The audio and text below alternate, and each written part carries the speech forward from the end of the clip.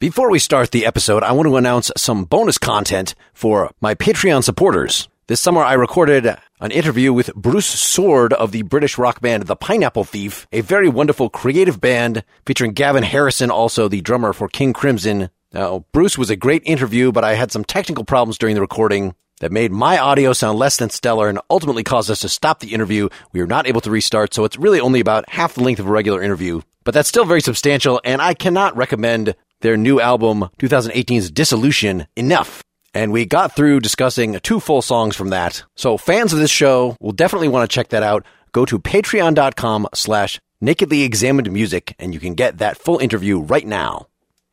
All I want is someone to love me and give me sex whenever I want it. All I ask for is instant pleasure, instant pleasure, instant pleasure. You're listening to Nakedly Examined Music, a podcast about songs and songwriters. My name is Mark Linsenmeyer. My guest for episode 86 is Seth Swirsky. He was a staff songwriter with Warner Chappell Music for over 20 years, penning, for instance, Taylor Dayne's first hits. His first big success was a song for Air Supply in 1985. His greatest triumph is the first song we'll be discussing today, Love is a Beautiful Thing, and you'll be hearing the version of that by legendary Al Green from his 1993 album Don't Look Back. But right now, you're listening to Instant Pleasure. It's the title track from his 2004 debut solo album. You may be familiar with the prior version that Rufus Wainwright recorded for the Big Daddy soundtrack. After that, we're going to move to his second solo album, Watercolor Day from 2010, discussing the song Matchbook Cover. Then we're going to turn to his side project, The Red Button. That is him and singer-songwriter Mike Rickberg. We're going to talk about the song Picture from their second album, As Far As Yesterday Goes from 2011. And we're going to close out by listening to a trilogy of songs. It's really one continuous suite from his most recent solo album, that's 2016's Circles and Squares. These songs are Shine, Circles and Squares, and Go. For more information about Seth Swirsky, see Seth.com. For more information about this podcast, check out nakedlyexaminedmusic.com. So I will have played a little bit of Instant Pleasure from your 2004 debut solo album, but of course, that's not your debut. In fact, that's not even the original version, the originally released version of the song, that you had a whole career or 2 careers as a jingle writer first and then a staff songwriter. So we'll get to the most famous result of that, the Al Green song. But this song itself was released by Rufus Wainwright in the late 90s at some point.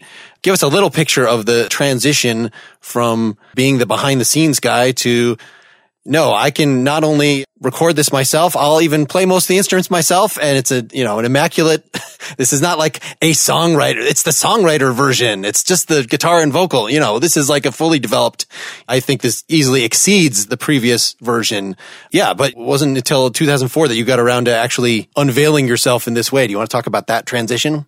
Sure. Let me start from the beginning. When I was 19, I wrote a few jingles that were successful. They got out into the world. Thomas's Toaster Cakes was the biggest one for Thomas's English Muffins. I was a student at Dartmouth College at the time, but I always knew since the age of 7 I wanted to be a Beatle. I didn't know what that meant exactly. As a songwriter, as a performer, whatever it meant in 1967 to be a Beatle for a 7-year-old. So I just was involved. I just started writing jingles and whatever, had some success. How would you even get the connection? I could sit in my house as a 19-year-old and write Thomas's jingle. How did you even get that connection in the first place? I believe, and what I tell people all the time, is you have to do 99% of the work. So I thought of 4 different campaigns. In other words, one of them was, I just made up at the top of my head, a hot dog is a man's best friend for Armour hot dogs. I wasn't commissioned to do it. And then I wrote a jingle around that. And I made 4 of those for Ritz crackers and whatever it was. It didn't matter. You do the work. I just made demos of those songs, very, very simple. And I just shopped them around to every jingle producer that there was in New York City. I took some time off of college to do that. And you put out 30 things and you hope to get one that puts you on the map. And it was the same of songwriting. I just kept writing songs while I was in college and going out to New York City all the time from Hanover, New Hampshire, just getting in my car after my last class and hawking my songs to anybody that would listen. Somebody had a contact, somebody knew somebody who knew somebody. I just took those notes and I put them in a file so I didn't lose them.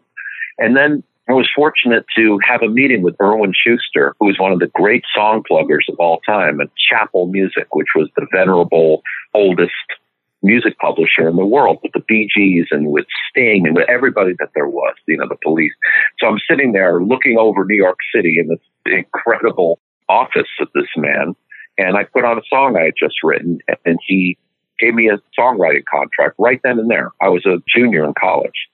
And he said, we're going to pitch the song to Barbra Streisand this week. And I'm thinking, oh, my God, I got to go back up to school. I got an art history test I got to take. But wait, you mean Streisand? And this is when Streisand was doing Guilty and all that Barry Gibb stuff. So I lost out. I found I did get a phone call from him. And he said, your song wasn't chosen by Barbra Streisand. You lost out to a guy named Andrew Lloyd Webber. And I remember thinking to myself at the time, here I am like 20 years old, 21 years old, whatever. I thought, I was actually happy. I thought, I know I can play in this game. I know that this is not just throwing a dart. I can do this. And so when I got out of college, I was a song plugger. I pitched other people's songs, but I was writing on the side. And I pitched the song, and before I knew it, Air Supply did it. It was my first gold record, and I was all of, 24 years old or whatever, their big comeback record. I had a gold record on the wall. It was like, all right, I kept writing more songs for more people. And before I knew it, one song was recorded by this girl named Leslie Wonderman. And she then changed her name to Taylor Dayne. And I had a number one song around the world called Tell It to My Heart. I followed that up with her second top 10 song, which is called Prove Your Love, her first number one song. And I was writing for a lot of people back then. Smokey Robinson, the Four Tops, a lot of bands that I grew up with in the 60s and 70s, loving. And I was so thrilled that I could write for them. And then about 90, I don't know when it was, early 90s, I got a phone call from someone at a record company saying, hey, we have this new band, Charles and Eddie, black guy and a Hispanic guy, and it's just really cool. And they liked my pop sensibility. It was like I just wrote pop songs. That's what I got from Lennon and McCartney. Pop music. I just love 3-minute songs with 3 choruses, basically speaking, that just, you've had a full meal if you listen to the songs, even if they're 2 minutes long. You feel like you've just had a full buffet. And that's kind of how I approach songwriting. I try and keep it simple. There's no filler to it. And you feel good. And you sing. That's what I feel like I try to accomplish. That you just feel good vibes. You want to put that record on again, like I did with the Beatles song. Well, it turns out that I went down to a recording session down in Greenwich Village. It was May. I forgot what year, but it was a gorgeous day. But the producer was there, and he said I was supposed to write songs for this new band, Charles and Eddie. And the guy said, well, they're coming to the studio in 15 minutes. I said, what? You expect me to write this in 15 minutes? He goes, yeah, it's the time you got to do it. So I said to the guy, hey, get me up this sound, and let me hear that beat, and blah, blah, blah. And right on the spot, as if it was meant to be, I just wrote Love's a Beautiful Thing right there. And as I finished it up, they walked into the studio, and I said hello to the guys, and they said, okay, they're ready to record right now. I said, well, I haven't finished the second verse yet, lyrically. And they said, it's okay. It's just a demo, and we'll record it. That's why you hear 2 verses on the demo version. Now, I always preferred that demo version. I love that version. It's very present. It's their first time singing it. I took that back to LA with me. I wrote a second verse, and they then put it out, not this demo version, but they put it out on their first album. But their treatment of it was a little bit more Marvin Gaye than this particular version, this demo version. And I didn't like it. It's got a little vibe to it, the one that ended up on the record, but I love the demo version. So I thought, you know what? I'm going to try and get the song recorded by someone that treats it like the demo. I pitched it to Arthur Baker, who was, he produced all of Hall & Oates, and he was doing Al Green for a comeback record. And he grabbed the song right away, and he brought me out of the studio, and I heard Al Green's voice on my song. And that's how famous people do many of my songs, and it's very thrilling because it's like a time machine for me back to my green chair in the corner of my room growing up, where I just listened to music. The moment I got home from school every day, I would do my geometry homework and listen to music in headphones, which is exactly what I do today. I don't do anything different than I did as a teenager growing up. Nothing different at night. I love to sit in a chair, put on headphones, play music loud, most of the same music, Spanky and Our Sunday Will Never Be the Same, or Waterloo Sunset, or God Only Knows, ELO, all that great music I still love. And I do basically the same thing today that I did when I was 17 years old. Al Green records the song. I'm like, wow, I grew up just listening to every song he did. The beauty of his version and what blew me away is that in his original version of the song, which lasts for over 5 minutes, there is a 3-minute single version. But in the long version of the song, at the beginning of the song when he gets in, and then the outro of the song, he's so excited to be singing my song. He mentions all of his top 10 hits during my song. He goes, let's stay together, because I'm tired of being alone.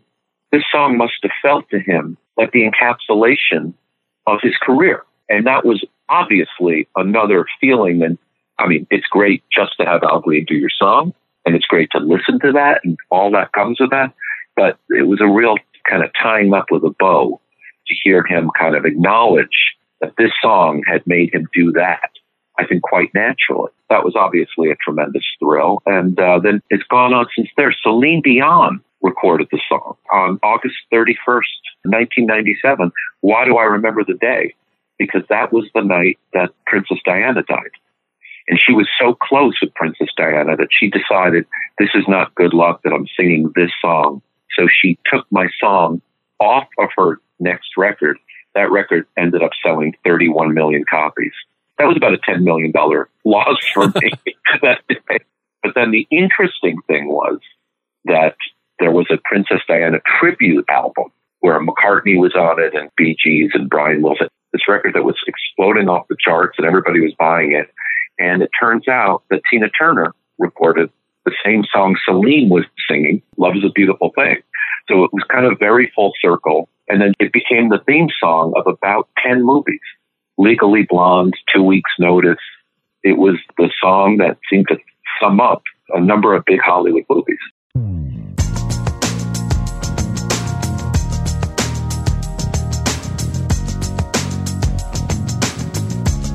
This is what I believe.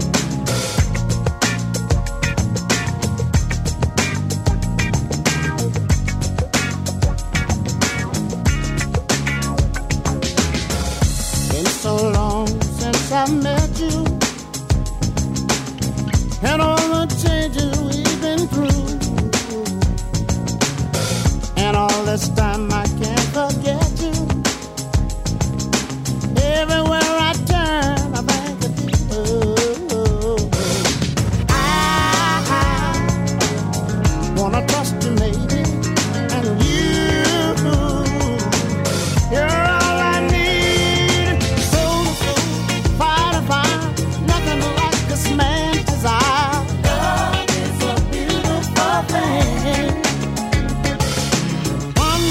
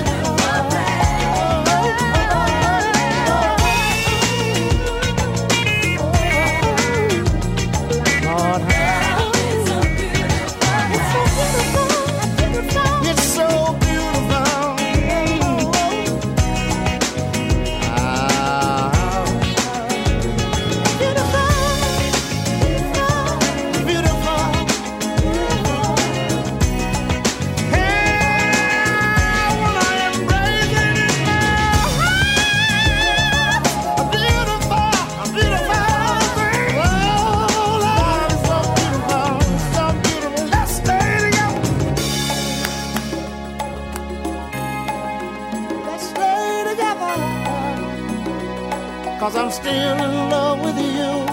Hold me for the good times, I'm tired of being alone. Here I am. Beautiful. It's a beautiful thing. Don't let nobody change your mind. It's a beautiful, beautiful.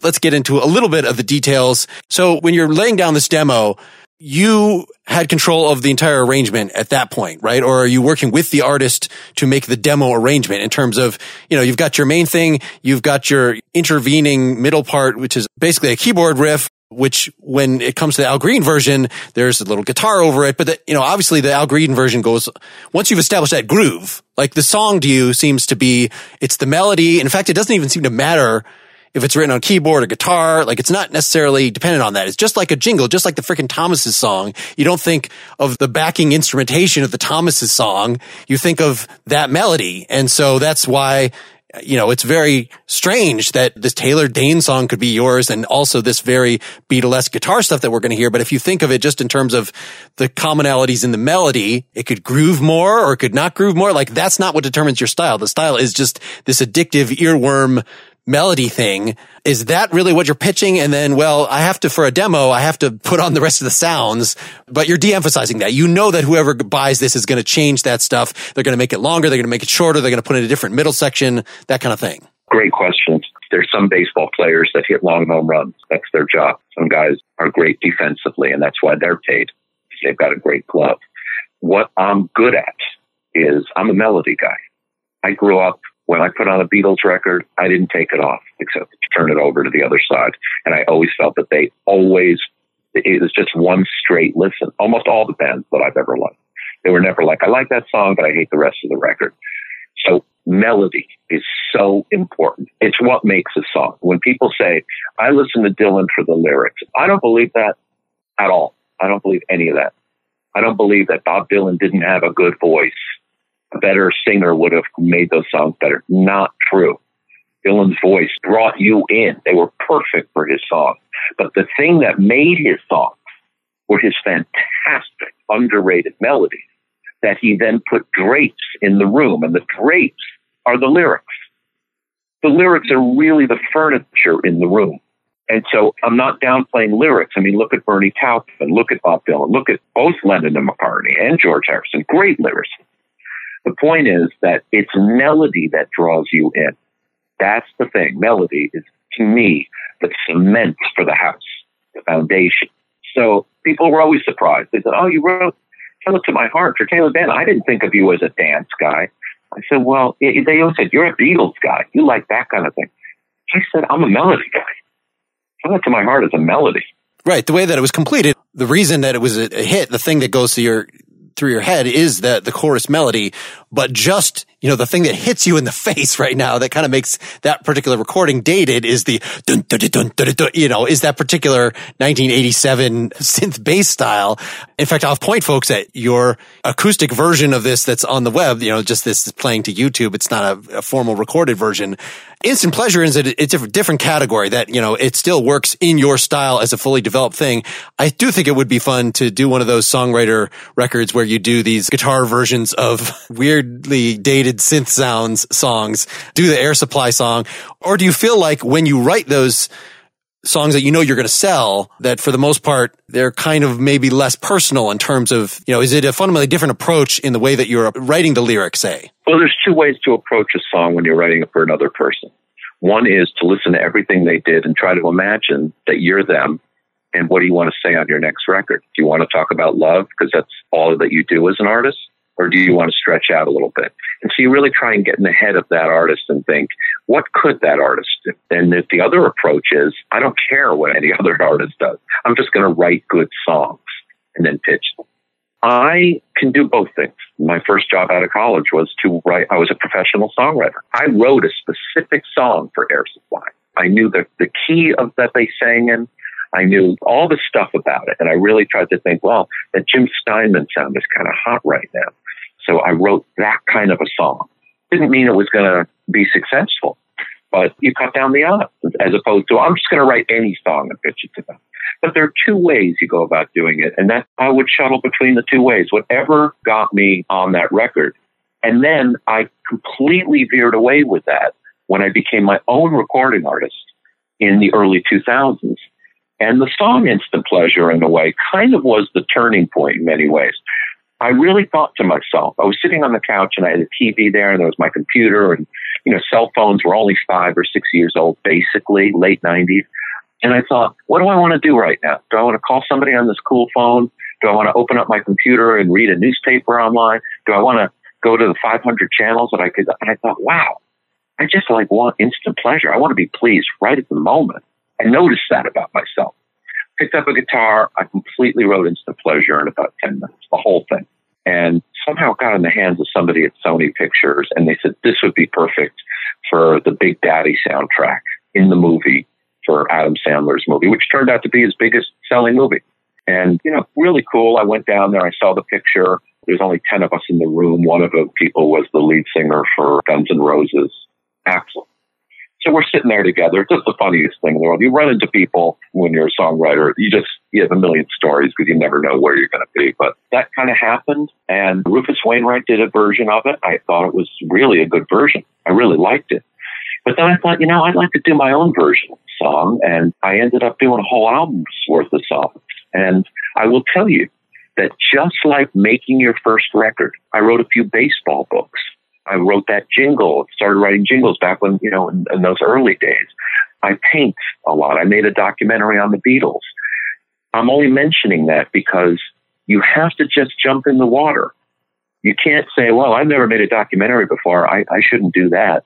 I got to take courses and how to set up a camera. But no, you don't. I notice that every time I go to a party in LA and there's a pool there and everybody has their bathing suit on, they dip their feet in the water and they say it's too cold and they don't go in. I just jump in and figure it out along the way.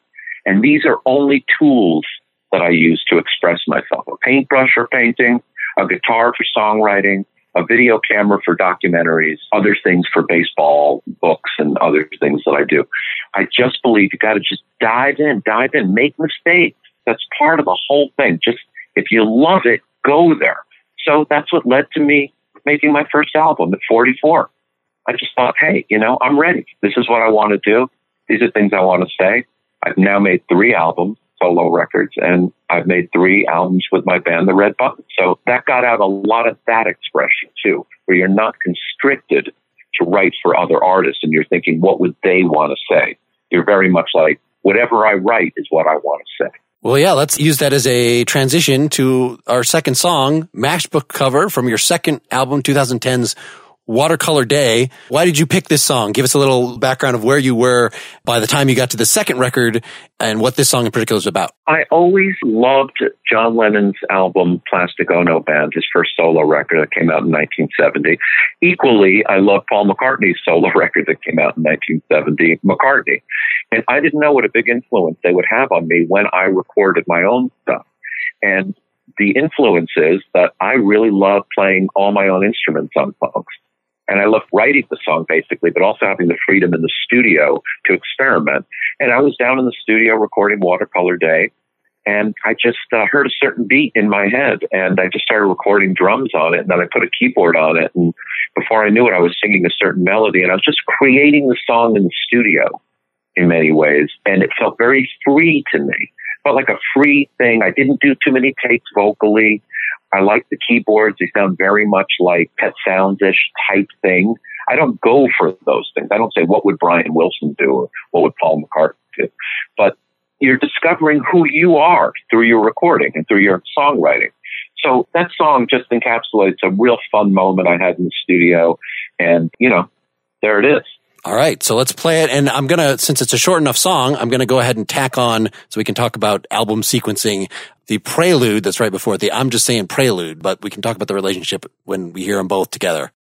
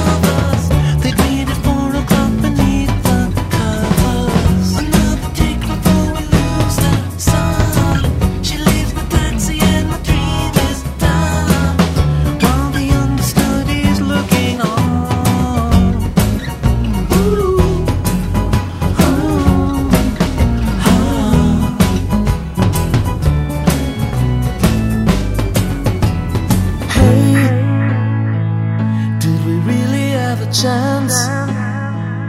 Was it only just a dream we created? And like the disappearing sun, our love will go on, even as it's faded away.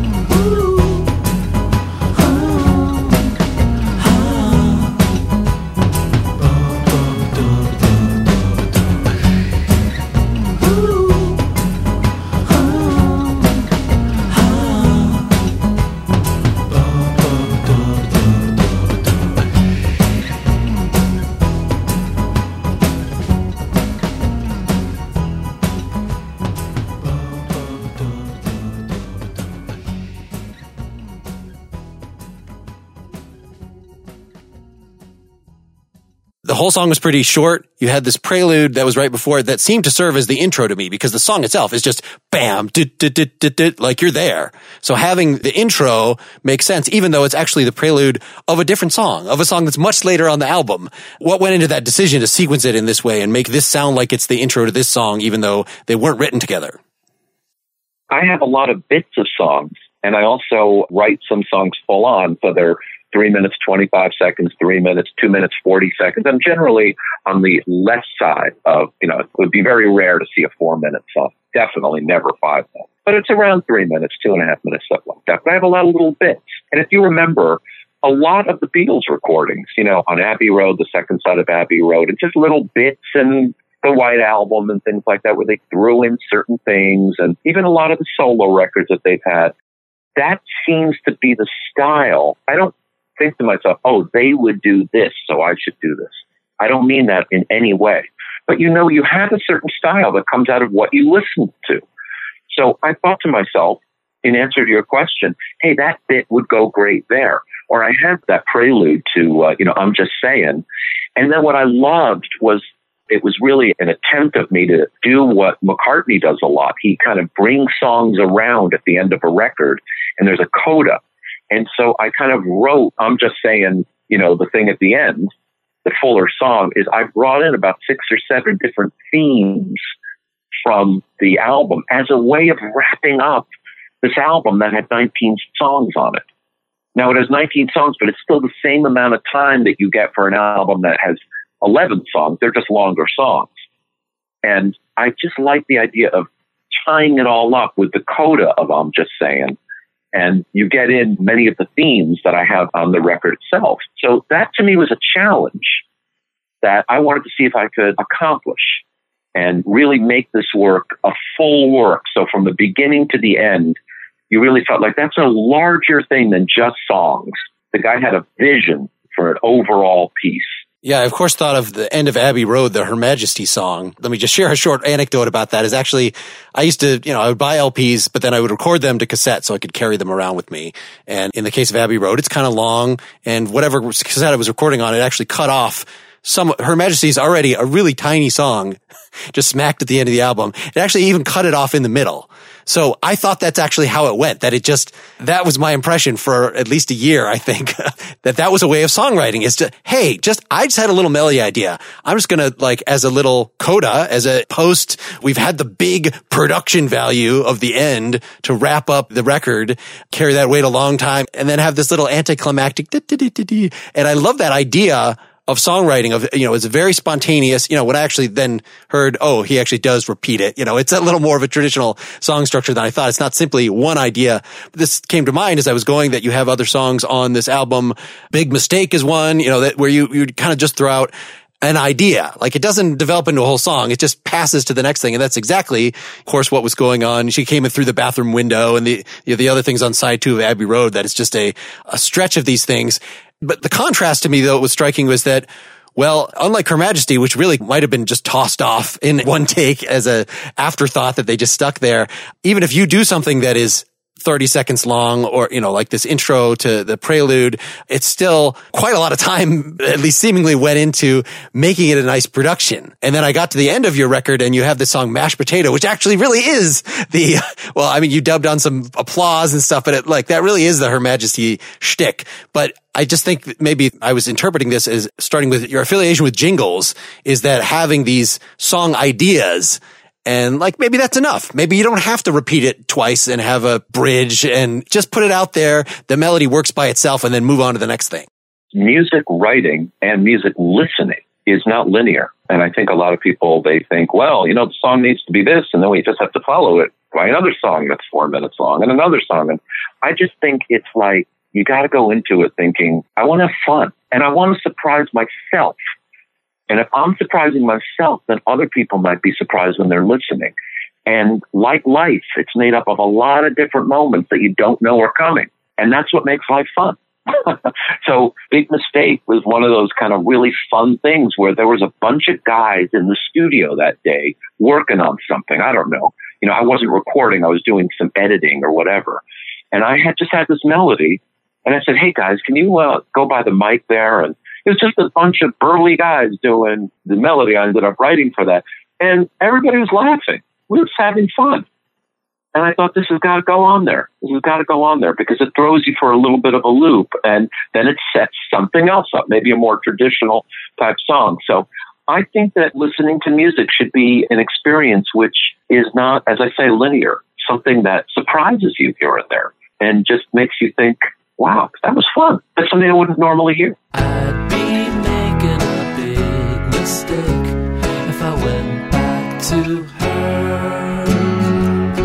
He'd be making a big mistake if he went back to her. Oh, I'd be making a big mistake if I went back to...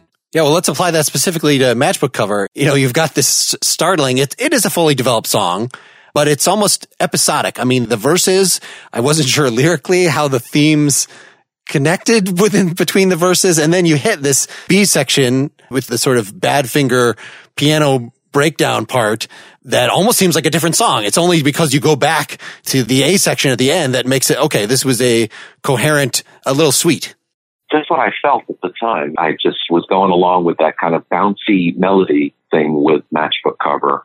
And then it just felt like, okay, now it needs not a Hey Jude section, but that kind of a piano or an ELO type of thing. And things just feel natural to me. I don't analyze them too much when it comes to music. I just do them. And if they don't ring true to me, I just do not believe in trying to put what's the phrase, putting a square peg in a round hole. Or you can jam things in as much as you want to do with music and recording, but you can't fool yourself, nor should you. I believe in trying to really please myself. When I set out to do any piece of art, whatever it is, the only audience is myself. It's an audience of one. That's not the way it used to be. In my 20s, I had 30 people in my head. Is the record company going to like it? Or the publisher's going to like it? Or the artist's going to like it? I was the last one on that list. And that was the opposite of the way it should be. Now, I just set out to I just want to go back to my songs and listen over and over and sing to them as if I'm buying my favorite art. Because if you're doing that, then there are other people that there's a likelihood that they'll listen to. But you got to please yourself. You just got to do it. That's paramount. Well, and I like that this impatience, to get on with it, so that it's the maximum fun per minute kind of even goes into this Hey Jude section. I mean, the reason that Hey Jude sometimes gets criticized is because it sticks around for a while, and Long and Winding Road even demands a little more of your, come on, just immerse yourself in this 1940s ballad aesthetic that a lot of Beatles fans, that's kind of the limit of what they can take. But the way that you did it, was it only a dream that we created? And so you got a 2/4 measure.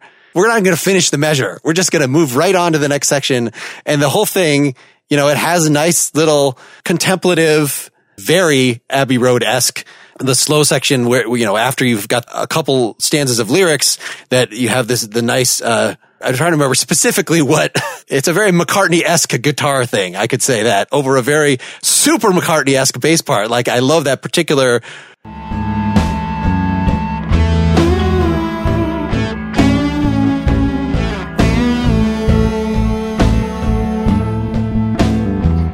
I don't think about it as I do it. It just feels right. Having the Abbey Road Mellotron, that gets louder and then it's cutting off. Again, I didn't refresh Abbey Road. Which song in particular am I thinking of? But I think part of it is not being afraid of avoiding these quotes. I mean, going.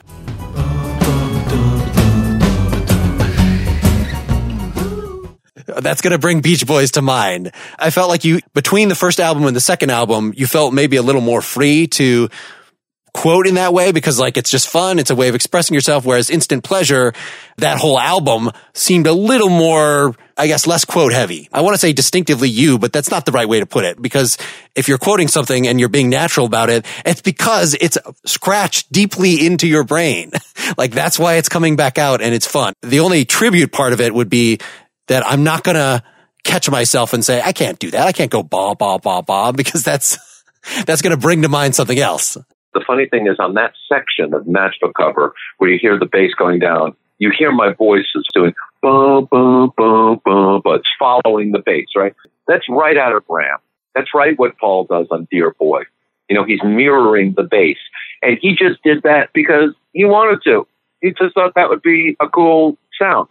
And of course, he's kind of my teacher in that way, because I listened to all those records. It just felt natural for me to try that at that point. In terms of Instant Pleasure as opposed to Watercolor Day, I agree with you, and it's very astute that you see that. I do think I liked Instant Pleasure. I really did like it when it came out, but I feel like Watercolor Day is less stiff. I feel like I was less afraid to put out that, the first record is really tough. In all art, in all this stuff, it's very easy to start. And the hardest thing in life with anything, with books, with anything, it's finishing. And I love finishing more than I like starting. I mean, starting's real fun, but finishing is, not that easy to do. It's that long stretch of desert in between that you really just have to know that you're good at what you do and you're going to do it. But it's that first one that's really, really hard to get through. I really liked Instant Pleasure, but my goal on Watercolor Day was to loosen up a little bit. And certainly with my latest record in 2016, Circles and Squares, I produced and wrote everything. There was nobody, I could do what I wanted to do at any given time. So that was even looser for me. I just played. I wasn't thinking about getting everything perfect. So as I progressed, I've become a little more forgiving of a whole lot of things. Well, speaking about getting things perfect, I think this is a great transition to the whole Red Button project. So we're going to play the song Picture off the second album, As Far As Yesterday Goes, 2011. So pretty soon after the Matchbook Cover that we just played, this was the next project on the list. It was the second one by Red Button. There's something maybe a little more developed, just the fact there are at least one other guy in the room that you're paying attention to. Obviously, this is not your first co-writing experience. A lot of your big hits were co-writes with various people. Say something about this creative environment versus your solo stuff here. I mostly write songs myself, music and lyrics. I've written many songs with many different songwriters over the years as well. Just as long as songs get out there, I don't really care how many people are on them or anything like that. It's not about that. It's just how to get songs done. And when I was recording Instant Pleasure, one of the guys that came down to the studio was a guy named Mike Rickberg. He's an LA musician, songwriter, was in a popular band named Rex Daisy on Geffen Records. He wrote a whole lot of different, movie scores. Anyway, we just really hit it off, tremendously hit it off. And we realized we liked the same kind of music. We didn't want to be the Beatles of 1965 or 66. It wasn't a joke project. We just realized, hey, you know what? We want to try and write songs that are very natural to us. We don't even know if there's a market for it, but we want to put that out. So our first album, She's About to Cross My Mind, came out in 2007. And it sold a ton of records. I mean, it really did. Off the internet, I think we sold close to 30,000 records. That's a lot of records for an indie band. We didn't realize it. We just put it out kind of for the fun of it. And so when we got to the second record, As Far As Yesterday Goes, we were doing the same kind of formula. I would bring him a bunch of melodies that I had written, because that's kind of my wheelhouse. And he would say, oh, I love that one, or that one's already done. Let's just record it the way it is, or let me write on that one, or stuff like that. And I will tell you, we had a fantastic marriage. I've never had a better marriage in terms of songwriting and things like that. We understood each other. We trusted each other. We were surprised by each other. I would bring him a melody. He would laugh out loud. He said, I just love this. This is this is the Monkees, or this is whatever it was. We've had so much fun doing it. And he would surprise me back by sending me back a bridge he would write, or a verse he would write to a chorus that I sent him, but I couldn't come up with a verse. Whatever it was, we just trusted each other. And it turned out to, 3 records full and a bunch of coolest songs in the world on Little Steven's Underground Garage. We really got a lot of great publicity. And anyway, I brought him a song called Picture, and I just had kind of a chorus for it. It's the chorus that you hear. I saw a picture of you just the other day. And he turned it into something by his follow-up to that original melody. And the reason I love this song is when I listen to it back, it's just there's something very wistful about it that kind of sums up my songwriter, or in this case, mine and Mike's songwriting. But it makes me feel something. And we can name 20 or 30 of my own songs that maybe don't make me feel anything. I like the song, I sing it, but they don't necessarily make me feel something. And that's another level of a song. That's the song itself, that's the recording, that's the vocals. There's so much that goes into making you actually feel something. So I love it when I just run across 1 or 2 or 3 that I actually feel. And I really do feel Picture, especially at the end when I'm doing that thing, when I'm singing. I sang lead vocals on that. Mike sang the middle section. Mm-hmm. But at the very end, when you hear me doing I saw a picture of her just the other, and then you hear the background go, it just really gets me. I really feel that. And that's an extra sense of satisfaction.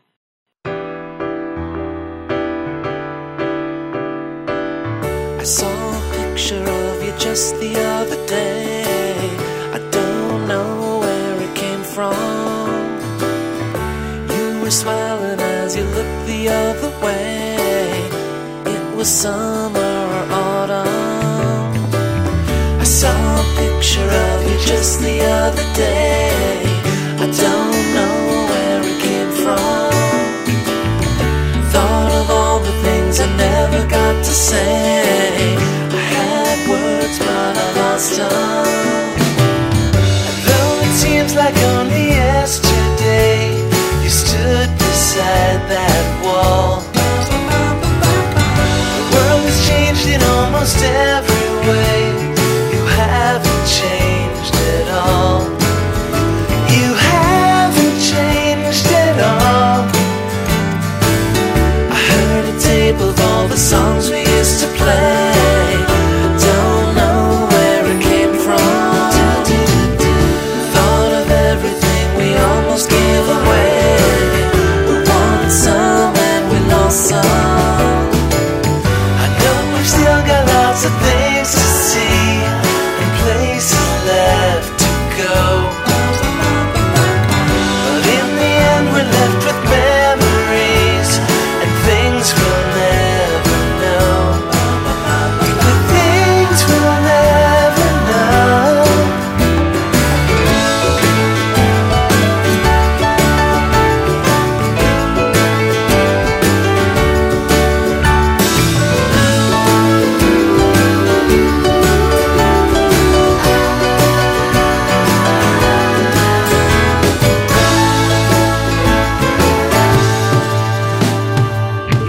Found a letter that you sent me long ago. Still can't read your writing. You said you didn't know if you'd be coming home. Guess you're still deciding. And when I phone you every other day, you don't return my call. I know we've said all that we need to say. We haven't changed at all. We haven't changed at all.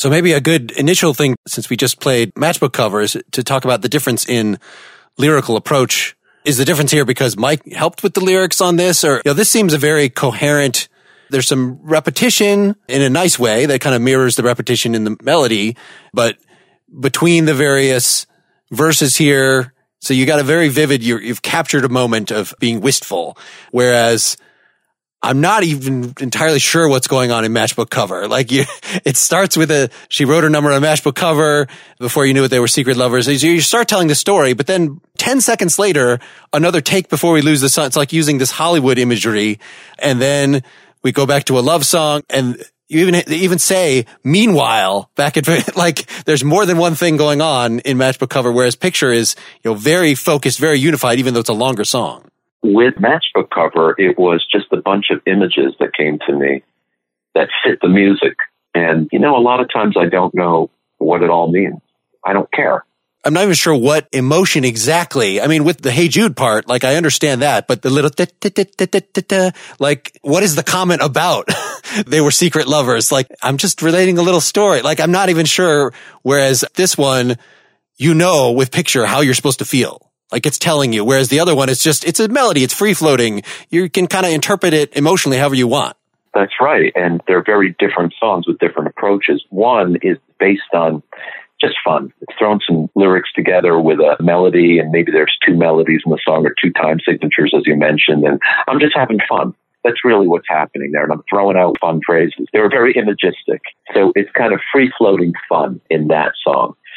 But Picture really does tell a different story. It's a more serious song.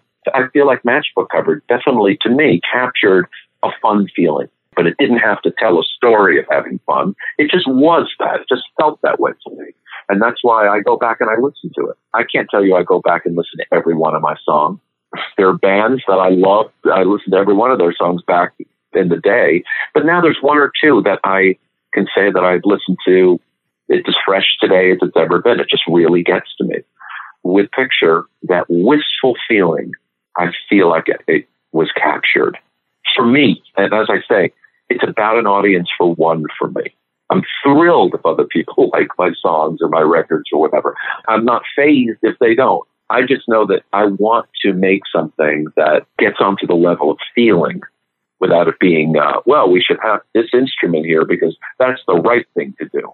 I don't care if it's the right thing or wrong thing to do. I just want to know, does it sound good for the song? Does it make you feel something? Sure. And there's a lot more layers in the recording of Picture here as well. Can you say a little more about, I know that on your solo albums, at least the first two, right, it's you doing most of the instruments except, some strings and things like that. Was that kind of the same? It was just you and Mike doing this, or were you bringing in, we've got our studio drummer, and how is the actual production process working on the Red Button stuff, in particular the song? Well, it was different than my solo stuff. Mike and I played all the instruments on the records, on our records. And Mike was the producer. And I really want to make, that's a big point because he's a fantastic producer. He really understood what we did and he made the sound. He really did. He made the sound. And it was great to be able to rely on him to do that, With the solo stuff, my first record was produced by a guy named Dorian Crozier. He's a fantastic studio musician and producer. And he brought in a whole lot of different people to work on my record. The Rembrandts and John Fields played bass, and there were a lot of musicians on there. So I didn't play every instrument on there by any stretch of the imagination. Dorian is a top drummer in the music business. He played drums unbelievably on that record. He was great. And then with Watercolor Day, I worked with Rick Gallego from Cloud 11. We co-produced that record. And I played a lot of instruments on that record, but more so than it's my pleasure. But there were other terrific musicians on that. Rick played a lot of bass on that record as well. I was transitioning to doing a completely solo record, and that's what Circles and Squares was. That's where I played everything, and produced it, and that whole thing. And there were a few outside musicians on Circles and Squares, but basically that was the transition. With the Red Button, Mike and I played the instruments, but Mike produced everything. Our roles at the Red Button were extremely clear as it went. Some of the arrangement issues become, that could be a production decision, that could be a songwriting decision. So for instance, and though we still got lots to see and places left to go, but in the end we're left with memories. So about a minute 20 in, you've got these loud mellotron oboes that are right in the forefront. They're taking up a huge, draped over the whole thing, which could very easily have overwhelmed, but it's actually the kind of thing, it's like any good keyboard fill kind of thing where you don't even necessarily notice it. Since there's such a through line for the melody through the whole thing, you're focusing on the vocals. So you could have a pretty strong backing, this instrumental thing that just has lowered itself really on top of like a blanket, but yet it still is not distracting. That seems a brilliant little piece of, I don't know if it's arrangement or actually just mixing to actually make that work. Well, you use the word brilliant, and I give full credit for that to Mike, because those were his ideas. Many of the songs on the Red Button I think we did close to 40 songs. I had input. Maybe we should do this, or let's add a guitar here. I played a lot of lead guitar on those songs, but it was mostly Mike. I mean, he really, in terms of production, he really just had brilliant ideas. And I would always say, hey, when are you finished up with that? And I couldn't wait to hear it, like I was getting a new record. So when you mention the mellotrons here and things like that, he really deserves the pat on the back for that.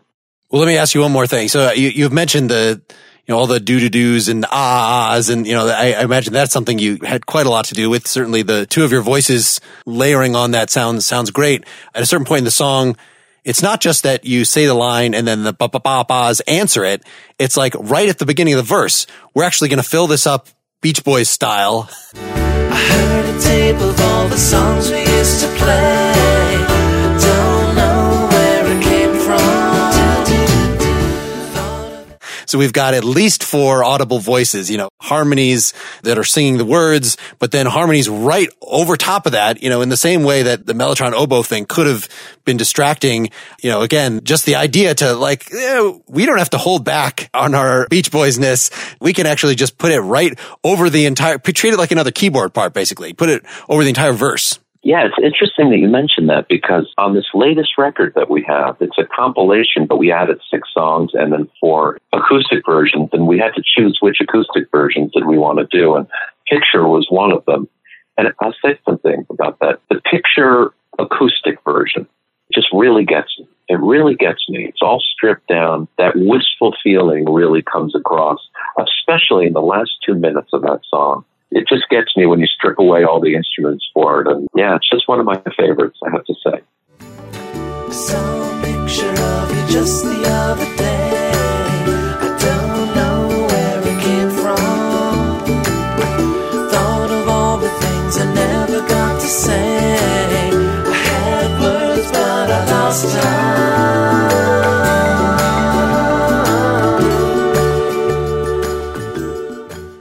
As we transition to our last thing, we're actually going to play a little suite of, it's listed as 2 tracks, but it's actually 3 songs. The very beginning of your most recent album, Circles and Squares. It's Shine, Circles and Squares, and what's the third one? Go. Yeah. Tell us about, this, again, the move from, now you've done 2 albums with the Red Button at this point, and you're moving to your 3rd solo album. How did this inform this? You said this is a move to you playing more of the instruments yourself. Circles and Squares started as an album. I had written about 6 or 7 songs I fell in love with a woman that the songs came so naturally to me. I've never been so inspired. I literally just wrote so many songs. And those are a lot of songs that ended up on Circles and Squares.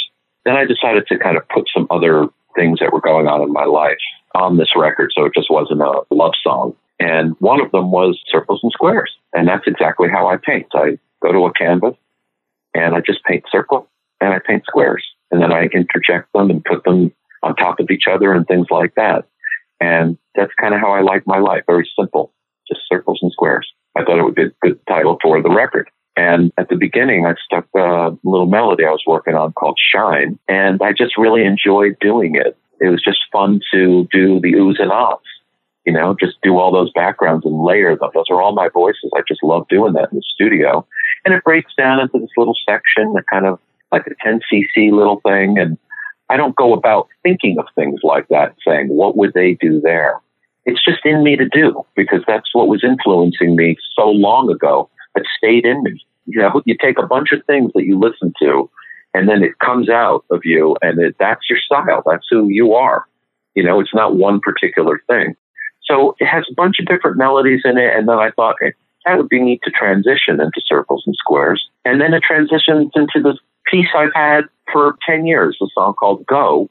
And I never could write another verse to it, or I could never turn it into a 3-minute song. And I thought, well, it deserves to live. It's a nice little tag.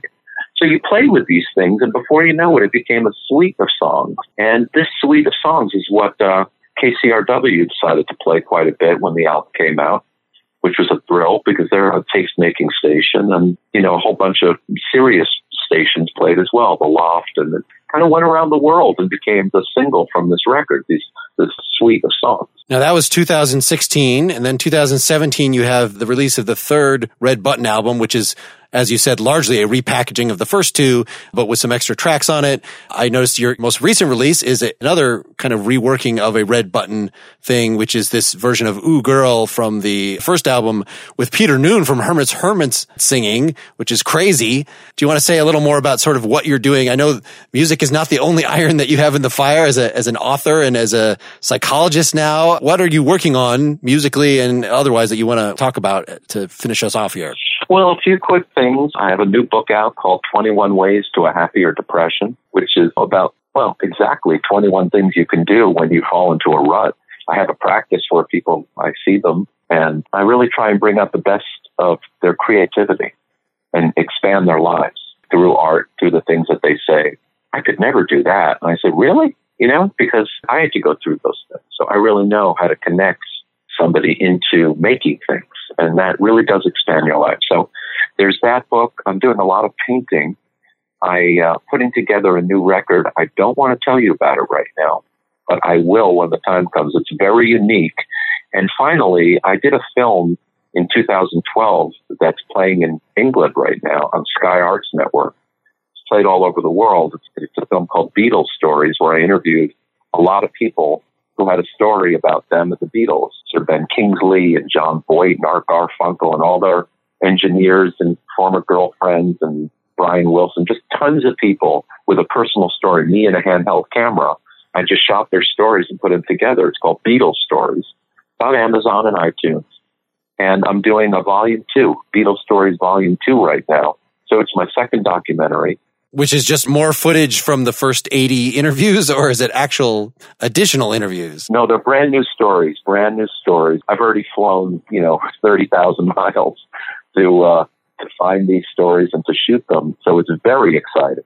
And I think if you like Beatles stories, really, you're going to love this because it's different and it's stories you haven't heard and told by the people in their environments.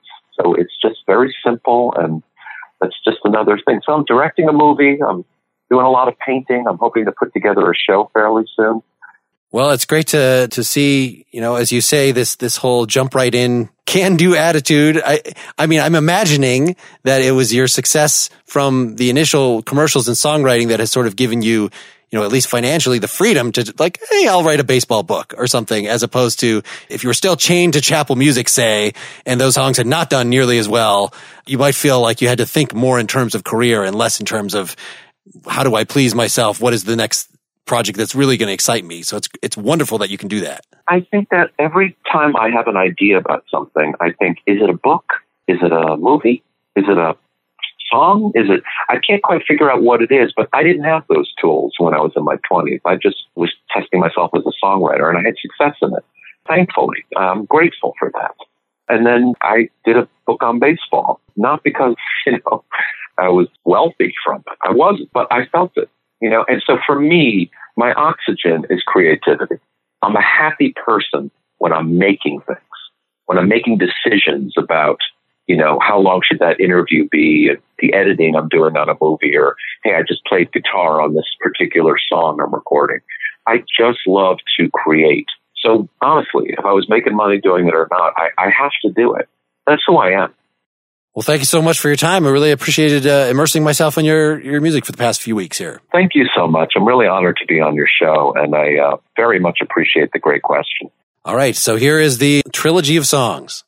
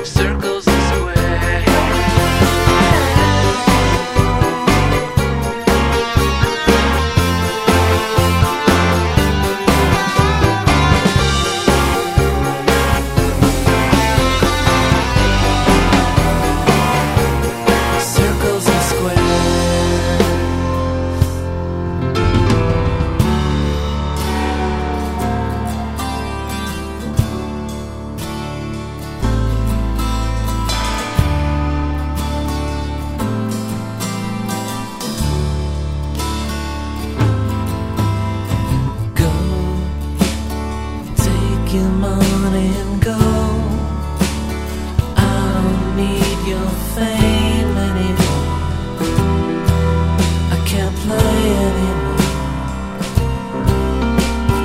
Please don't look back as you leave. I don't need your game anymore. You can't stay anymore. So